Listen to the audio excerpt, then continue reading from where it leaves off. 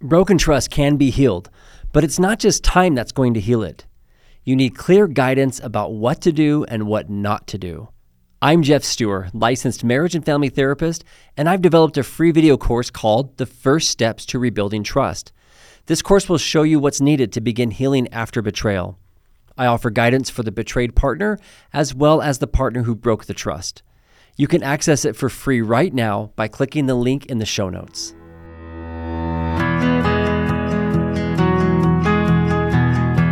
I'm Jeff Stewart, licensed marriage and family therapist and the host of this podcast, From Crisis to Connection. This is a podcast about relationships. The relationships with others, of course, but also the relationship with ourselves and the relationship with our higher power. I believe we experience our deepest joys when we're in harmony with these relationships. But when we lose that connection to ourselves and others through our own unhealthy behaviors like addictions, infidelity, secrecy, abuse, and so on, or we lose it by being betrayed by someone else's choices, it throws us into crisis. Getting out of crisis and living in connection isn't always straightforward or easy, but it is possible. And that's why every week I bring you incredible guests who share their life experiences and expertise to help you move from crisis to connection. Welcome. I'm so glad you're here. Hello, everyone, and welcome back. It's good to be with all of you once again. I'm excited this week to bring you another interview with Michelle Mays. I had her on the podcast last time to talk about emotions and how to make space for emotions, and I hope you enjoyed that episode. And of course, as I always say, if you haven't listened to it, go check it out. I think you'll be really impressed with the great discussion and the information that she shares. It was awesome. This week, we're going to talk about something that at first sounds like kind of a mouthful. We're going to talk about culture-based attachment shaming. Now, what in the world am I talking about? All right. You've probably had this experience before where you break up with somebody or you lose a relationship or you're just feeling really lonely and insecure, and all of a sudden you feel like you're regressing back. You're like, why do I keep thinking about that person? Why do I want them when they're not good for me? Why do I feel so clingy all of a sudden? This happens to us as adults. And a lot of us feel shame around it because we get messages from our culture that we're not supposed to need other people. We get messages that the healthiest people out there don't need anyone. And so there's a lot of culture-based attachment shaming that goes on because the truth is that we are relationship creatures. We are built for connection. We need other people and we need a healthy balance of independence and dependence. But this is easier said than done. So a lot of the times, we get lots of mixed messages and we send mixed messages around attachment. Michelle and I are going to talk about attachment. We're going to talk about how the culture shames us and criticizes our natural attachments to each other. We're going to talk about how this is actually harmful to our individual and collective well-being. And when dealing with betrayal and messy relationship situations, how our views of attachment can make it harder for us to get the healing that we want, both individually and as couples. So we've got a lot to talk about today, and I'm excited to share all this with you. Michelle Mays is a licensed professional counselor. She's a certified sexual addiction therapist supervisor and the founder and clinical director of the Center for Relational Recovery in Northern Virginia. And she's also the founder of Partner Hope, which is an online portal offering authentic hope and healing for betrayed partners. And they have a lot of great information, resources, tools, and other things on that website. Michelle's an author, a writer. She has a great blog on her website, and she's also written a couple of books, The Aftermath of Betrayal and When It All Breaks Bad, 10 Things to Do and Not Do After Betrayal. And Michelle's links and all that stuff, I'll put it in the show notes. You're definitely going to want to check her out and follow her stuff. But let's jump right into my interview on culture-based attachment shaming with Michelle Mays. Okay, well, welcome back to the podcast. Michelle, thanks again. Thanks. I'm happy to be here. Yeah. Okay. So next discussion. So we're going to talk about this phenomenon that affects especially betrayed partners. The majority of the partners I work with that have been betrayed in a sexual betrayal are generally women. So we'll just phrase it as that just for simplicity today. But there's this dilemma that happens with them around their relationship, getting lots of conflicting messages. So they get the message of run for the hills from everybody around them, right? And then there's also an internal message that says, But this relationship, like there's a bond, like they have almost like a biological imperative to like reach and connect to that person who might be unsafe for them. And yet there's a lot of shame that's kind of floods in around feeling like they shouldn't be in this dilemma, feeling like they're doing it wrong, and so on. So that's something I'd love to talk about with you today, is really understanding what's going on here, and then also giving some ideas, tools, support for partners and those who are trying to support them about how to navigate this really tricky phenomenon that happens with betrayal. It is really tricky. It is very tricky. 100% in agreement with you on that. So yeah, that'd be great. Yeah. So let's start off just real quickly for those listeners who maybe don't have much of a context of what the heck we're talking about with attachment. Can you give just a brief overview of what we're even talking about with that term? Yeah. So attachment is really how we connect and bond to other people. And our attachment system is a psychobiological system in our body, which means it involves every part of our body, but it is a system in our body. And so when our attachment system is functioning, like when our attachment system fires, it tells us to move close to those that we are bonded to. It primes us for relationship. It primes us to be close to others. So our attachment system is one of our primary survival tools as human beings, because we really do live by that rule, live together, die alone. And we do much better in every area of life when we are securely attached to other people. And we're bonded with other people, and we survive as a species because we banded together, right? So this is one of our most primal survival tools. And it is at the core of everything that we do as human beings in terms of how we relate to others and how we bond with those around us. Yeah. So when you say that it's at the core of everything we do as human beings, can you give some examples of that across the lifespan? So when we are infants, when we're infants and babies, we attach to what's called a primary attachment figure. So our attachment systems are working all the time. We're attaching to our colleagues and our friends and our family. But most of us will have a primary attachment figure or a primary attachment, maybe one or two primary attachment figures. For an infant and a child, that's your caregivers or your parents. Those are your primary attachment figures that you are bonded to. And it is your bond to them that lets you have the sense that you're safe in the world, that you are safe in the world and that you can go out into the world and explore the world from the safe base that your parents provide you. So we used to think that attachment was really just about something that happened in these early life stages.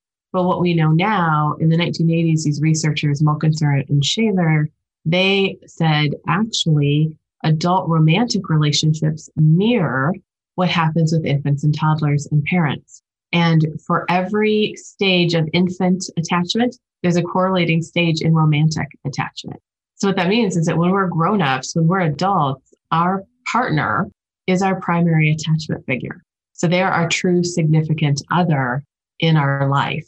And they are then providing us with a sense of safety and security, and they're a safe base that we then go out into the rest of the world and to life from. And even though we're fully capable adults of feeding and clothing and taking care of ourselves, it still activates that survival instinct, that survival imperative if that person moves away from us, like it would a child. We are capable and functional, independent beings, and we are also profoundly dependent. Yeah, which drives a lot of red-blooded Americans crazy. Yeah. But that is how the human body is wired. So right.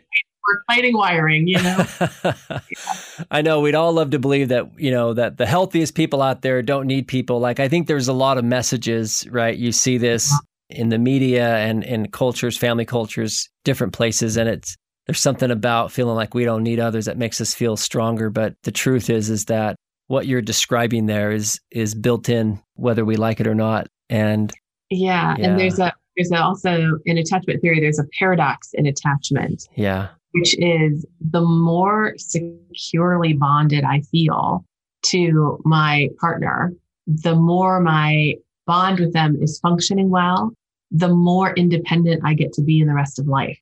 Yeah, isn't that wild? So that's the paradox. It's almost like, if I have a a safe base. It's functioning really well. And I feel really secure and safe and connected to my partner, then I get to go out into the world and I get to be me and I get to be much more fearless and take more risks. I'm more resilient with stress. All kinds of things are impacted by that. Right. So there is a dance between the independence and the attachment that happens, but it starts with good, healthy attachment. Yeah, that's a great summary. I love that. That's, I could bottle that up and hand it to every person that I work with and just say, this is what's happening for you. This is what's going on in your body. And you're like you said, you're psycho-biosocial, right? Psychological, biological, social. Like it is complicated and it's wired through all of us and there's no way to outmaneuver it. And so we have to learn how to work with it. And it's not a problem. It just becomes a problem. We don't understand it. It is our strength as human beings. It is our strength.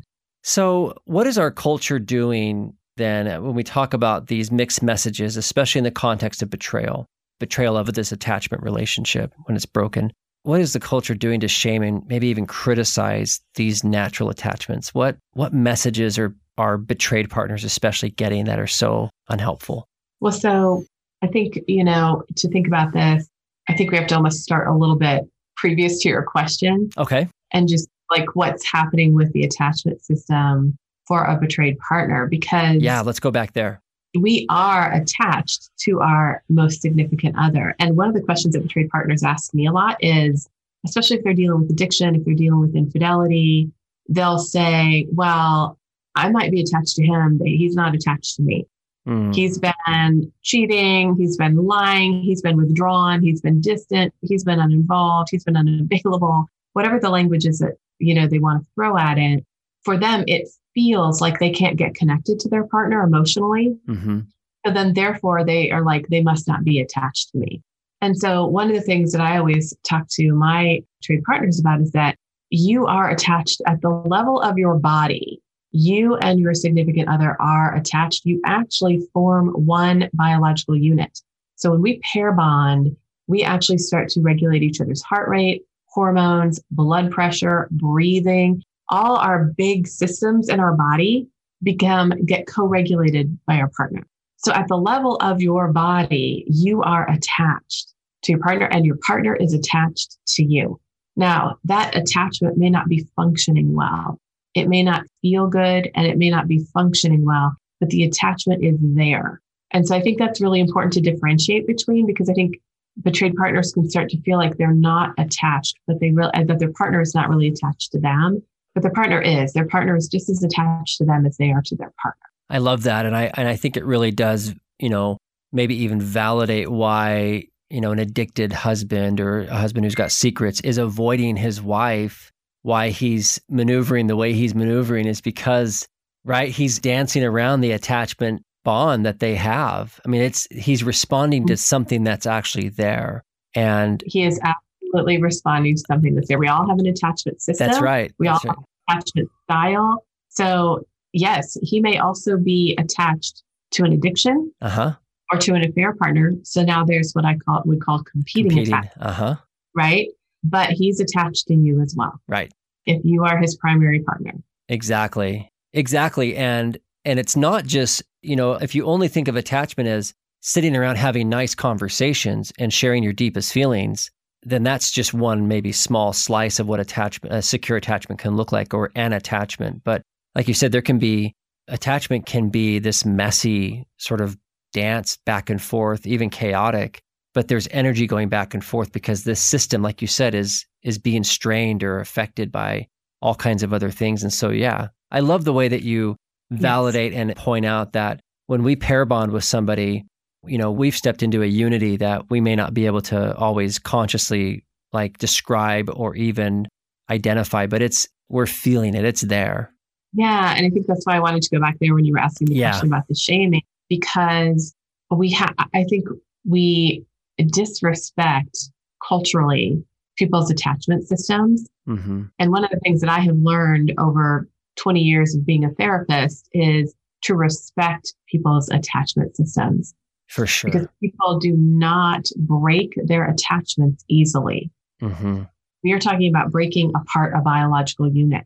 When we are talking about divorce, or we're talking about separations. And people do not do that lightly, and they do not do it easily.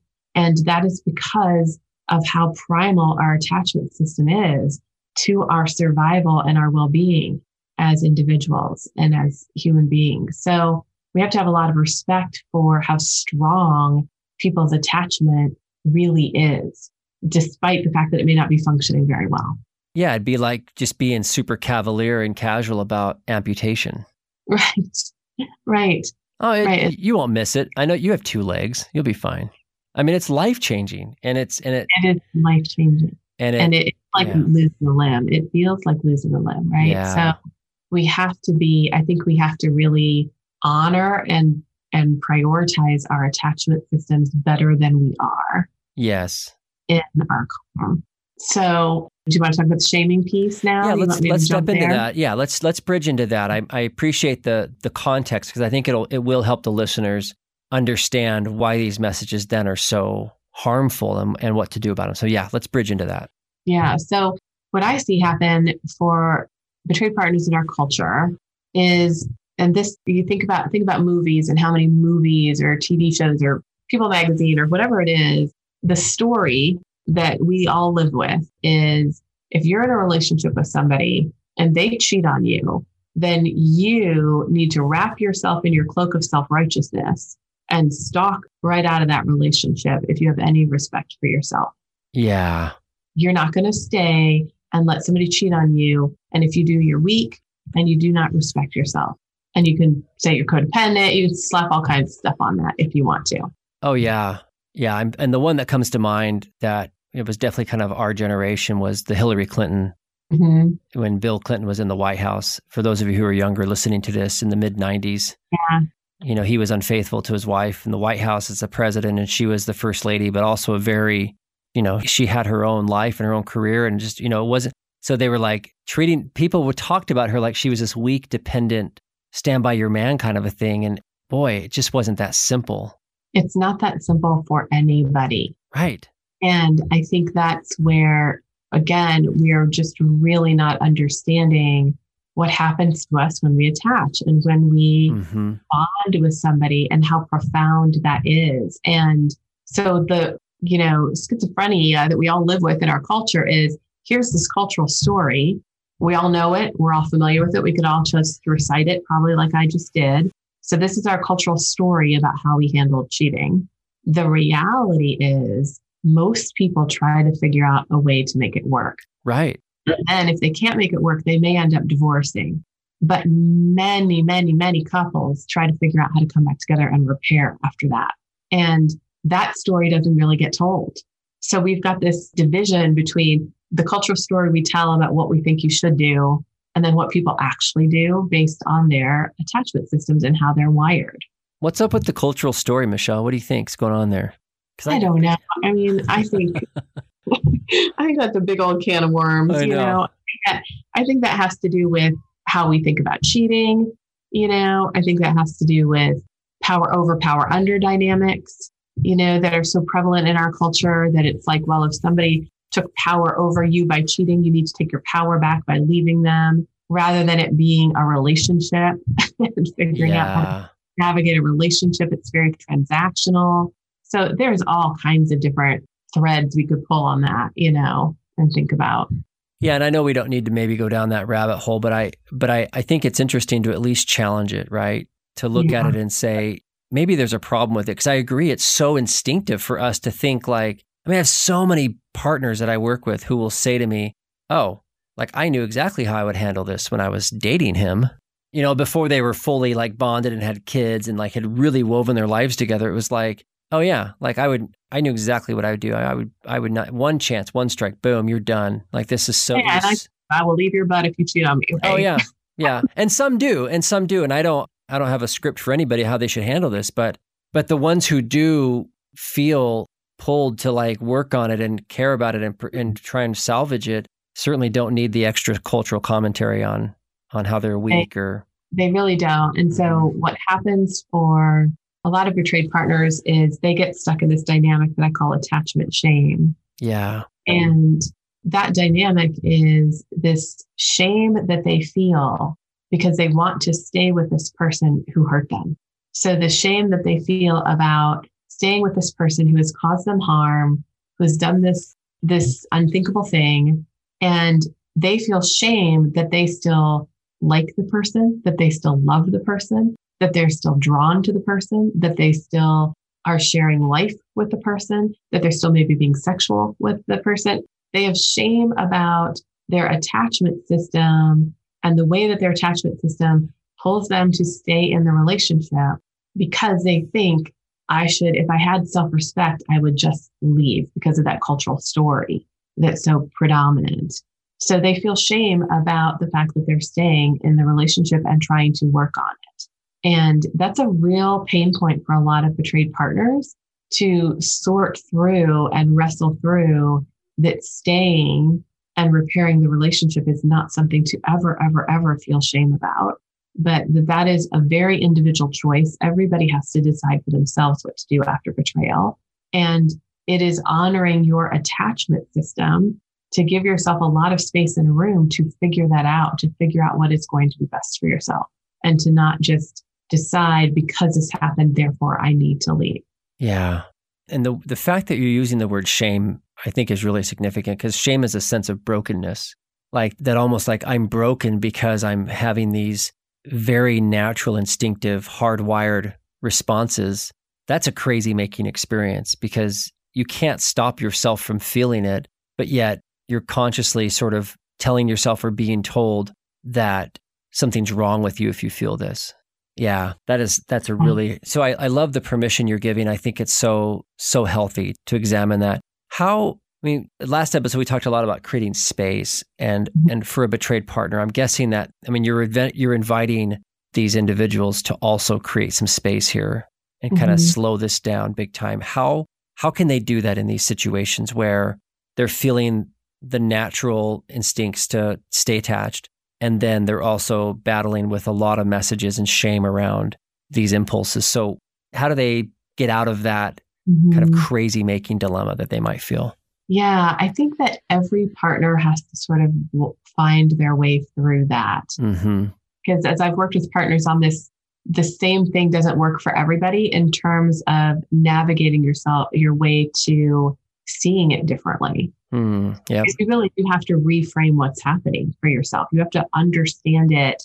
You have to sort of remove yourself from these power over, power under transactional dynamics that are so prevalent in the culture, and sort of come over into this relational paradigm that is much more about what is good for me, what do I want, what do I value, what do I want long term, what is this love relationship like for me, and do I want to try to salvage it, and what will that require? These are non-transactional questions. These are relational questions, and they're about the relationship with yourself and then the relationship with your partner. So you really have to shift your paradigm completely and really recognize that working in a relational paradigm takes enormous strength and enormous courage. This is not for the faint of heart.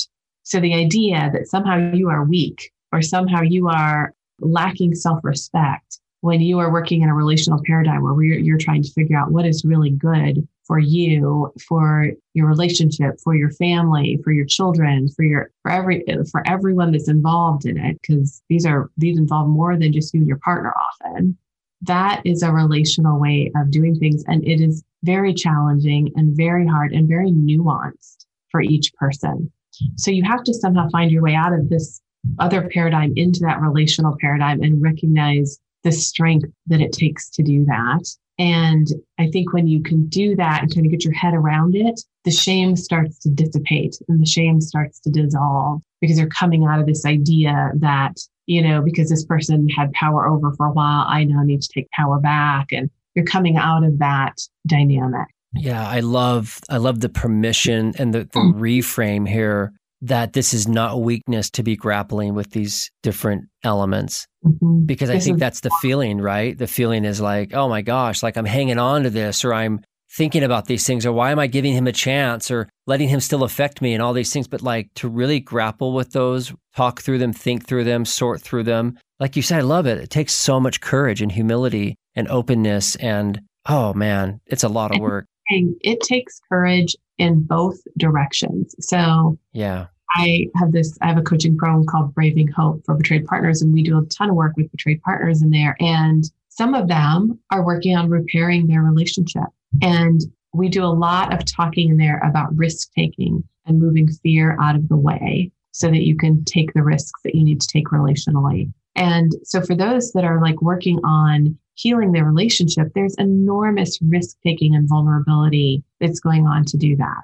At the exact same time, we're going to have other partners in there that are working on leaving the relationship because they have looked at it and said, this is really not good for me. And then there's enormous fear about leaving. There's enormous fear. And again, the culture doesn't say that. The culture acts like leaving is easy and that leaving is something that people do lightly and boom, they have a new life. And the reality is most people, it takes there's a process to being able to leave and to have the internal resilience and ego strength to be able to do that and feel okay emotionally. To break that attachment is not a small thing. So in either direction, if we're doing it in a relational manner, it requires us to honor the attachment system, honor how profoundly that is interwoven into us. And it requires enormous courage and strength either way that we're going with. Yeah. Toward or away from the relationship.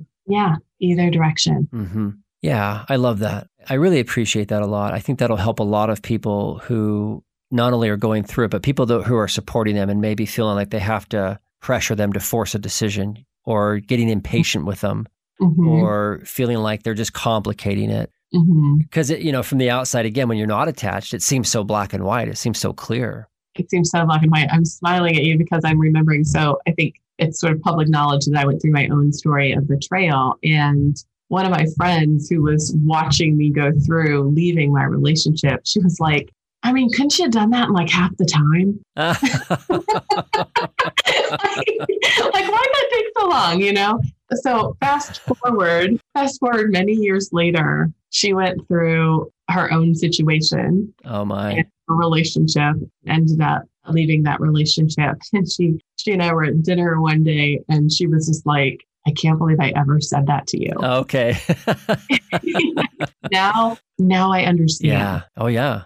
I'm in the situation and I am, and I realize how complicated it is and how hard it is and how gut-wrenching it all is to sort through. Who was I to ever say, So it was a real interesting kind of coming around to understand. So if somebody's listening to this who's not going through it, but they're supporting someone who is, what would you say to them? I would say be aware of how complex and how deeply interrooted inside of us our attachment and relationships are. And that when somebody is trying to decide what to do in terms of how to either rebuild and repair something that's been severely damaged, or whether there's been too much damage and they need to leave it, that they are in something that feels like a life and death kind of decision. And it takes a lot of time to figure it out.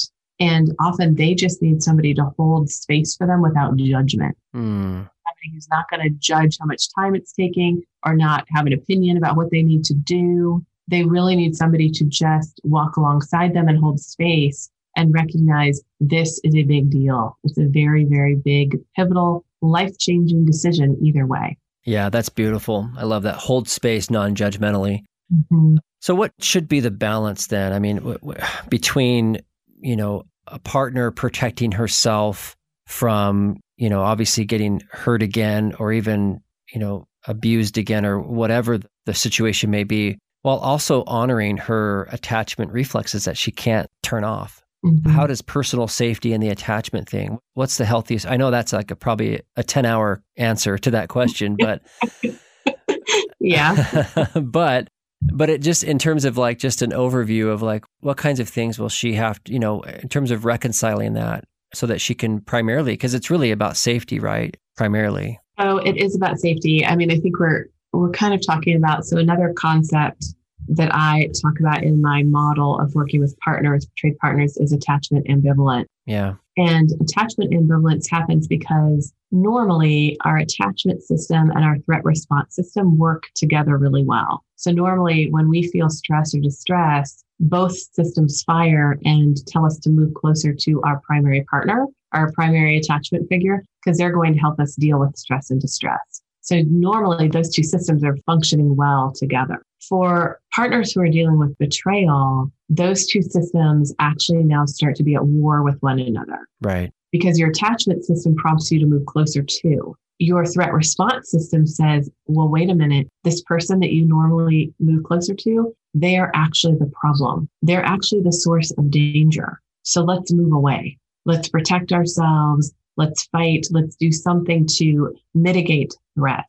So these two systems inside your body that normally sync up well are now firing simultaneously and opposed. So what happens for betrayed partners is that they end up on this roller coaster, moving toward, moving away, moving toward, moving away, because their attachment system says, this is your person in the world. This is who you turn to for comfort. This is who you turn to when you need support. Move toward them. You're in like the biggest pain of your life. So move toward them for comfort and support. And your threat system says, this person is dangerous. They have lied to you. They have hurt you beyond anything you ever imagined. Run away. Run away as fast as you can. So these systems are happening. These are, again, primitive systems in your body. They are not in your control, right? They're motivational systems that happen based on instinct. And so they're firing and now they're in opposition to one another. So all betrayed partners are dealing with this attachment ambivalence dynamic and trying to figure out what to do with this push-pull inside of themselves. So coming back to your question about like, how do you deal with safety when you've got both of these things going on inside of you? One of the things that I work with betrayed partners on and try to help them with is to identify where in the relationship is it safe for you to seek connection and where in the relationship is it unsafe to seek connection. So with this person who has betrayed you, can you still co-parent with them? Can you still talk about the business of the household with them? Because those are forms of connection. Right. Can you still sleep in the same bed beside them? Because your bodies co-regulate each other as you sleep. Can you still sit and watch a movie together? What can you do that doesn't send you into too much pain and too much overwhelm by being too close to them, or send you into them treating you poorly, being in conversations or dynamics where you're not being treated well by them? So figuring out where are the places where I can have some connection, which helps calm my body down. But then where do I need to have some boundaries where I stay safe? And often as partners sort that out, they come out of this wild roller coaster that attachment ambivalence creates, and they start to settle down into it slows that whole thing down, is what I would say. Yeah, I can totally see that. Yeah. Yeah. Sorry. What'd you say? It just gives them ways to connect safely. Yeah. Yeah. Thank you. I love that. And I think what's so helpful about that is it gets it out of the all bad, all good dynamic. There are some cases that are clearly like dangerous and need to end immediately. We've seen those. But in my experience, most couples, it's something in between. There's things to figure out. Plus, again, you're dealing with the attachment system, and there are a lot of places where they still can get regulated and get some comfort. And I believe that a betrayed partner deserves any safe comfort that's available to them. Absolutely. Absolutely. And recognizing that actually does come from your partner. Yeah. Even when your partner is also the person who has hurt you. Right. So again, this goes straight to that shame issue we were talking about. Mm-hmm. Happens to partners, and they feel like, because I still want to turn to, the cheating person and ask for comfort, ask for them to hold me, or ask for them to listen to me, or be around them. Something must be wrong with me. And so this is where that shame interweaves with this dynamic. Yes. And the message, again, from this episode and from the work that you're doing and we're talking about here is you're not broken for feeling that. You are absolutely as normal as can be. Mm-hmm. And this is how your attachment system functions, that it makes you want to move toward your primary partner. So again, this cultural story just denies the reality of how we're wired as human beings. It just pretends like it doesn't exist. And so I think what I see happen is for betrayed partners, when they start to understand this, it's enormously relieving for them. Because rather than feeling like something's wrong with me that I actually want this cheater that I should hate and that I should, kick out of my bed, that instead I actually want to lay in bed beside them and get held.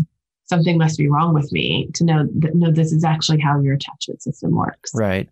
And that there will be some clear ways where if you do need to get to safety, or when you need to get to safety, you'll get some clarity around that. I think it's easier to get more clarity on it, like we talked about in terms of that secure base at the beginning. If they kind of go with the places where they can get comfort, they'll actually be able to think more clearly about where they need to be safe, and that, you kind of work with both systems and sort of honor each one. And I think it makes it easier to find your way to safety, both emotionally, physically, and other areas. Absolutely. Yeah. Absolutely. It is honoring both of them, because there is also the need for safety, the need for boundaries, the need for protection. Absolutely. That's a real need as well.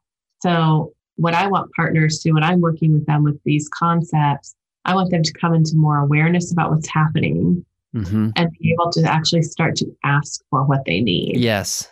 If it is, I need some connection that will be safe for me to help calm myself down, or I need some distance that will be safe for me so that I can calm myself down. Right. Which when it is that they're able to identify that and begin to ask for it and get it, rather than being unconscious about it and just sort of ping-ponging around both in how they're behaving and in their own internal world. Beautiful. Yeah, absolutely. Wow, great topic. We could keep talking about this forever. I just think it's so endlessly helpful and interesting and critical to understand this and tease it all out. But I think you've done an incredible job of simplifying and mapping out something that really is very complicated for anybody going through it. So thank you so much for your clarity and just the great work that you're doing to support and educate and help people through this. It really does make a difference. Oh, well, thank you for having me be here and just for providing a platform to help so many people to work with these really complicated, nuanced issues, but that are also very common. Yeah, exactly. That's a great way to put it. Once again, Michelle, thank you for the great work you're doing. I'll definitely make it easy for people to find you and the great resources that you offer. But I just really do appreciate your time today. Thank you. If you want to learn more about Michelle and her team and the great work that they're doing, you can find her at relationalrecovery.com and partnerhope.com. And I'll put links to all of that in the show notes as always, so it's easy to find all her information. Thank you, Michelle. It's great to connect with you, and I love all the information you're sharing. And Michelle actually just launched a new YouTube channel, and I'll put that in the show notes as well, where she's got a lot of great informational videos on a lot of different subjects. And once again, I want to thank all of you for your fantastic support. Thank you for all the comments and the suggestions and the feedback. It just means the world to me. And I know that it also helps get this information out to other people. There are a lot of people out there needing good help and support. And your rating and your review of the podcast and your comments and feedback makes such a huge difference. So thank you for doing that. And also, you can find me at my website, fromcrisistoconnection.com. And I've got lots of great stuff there. I've got a free download on 3 things you can do to end a marriage argument, and also have online courses and past episodes of this podcast and my weekly relationship column. So lots of great resources. And you can also follow me on social media on Instagram and Facebook, and all of those links are in the show notes. So as always, it's great to connect with all of you. Thank you for being a part of this community, and I will connect with you in the next episode.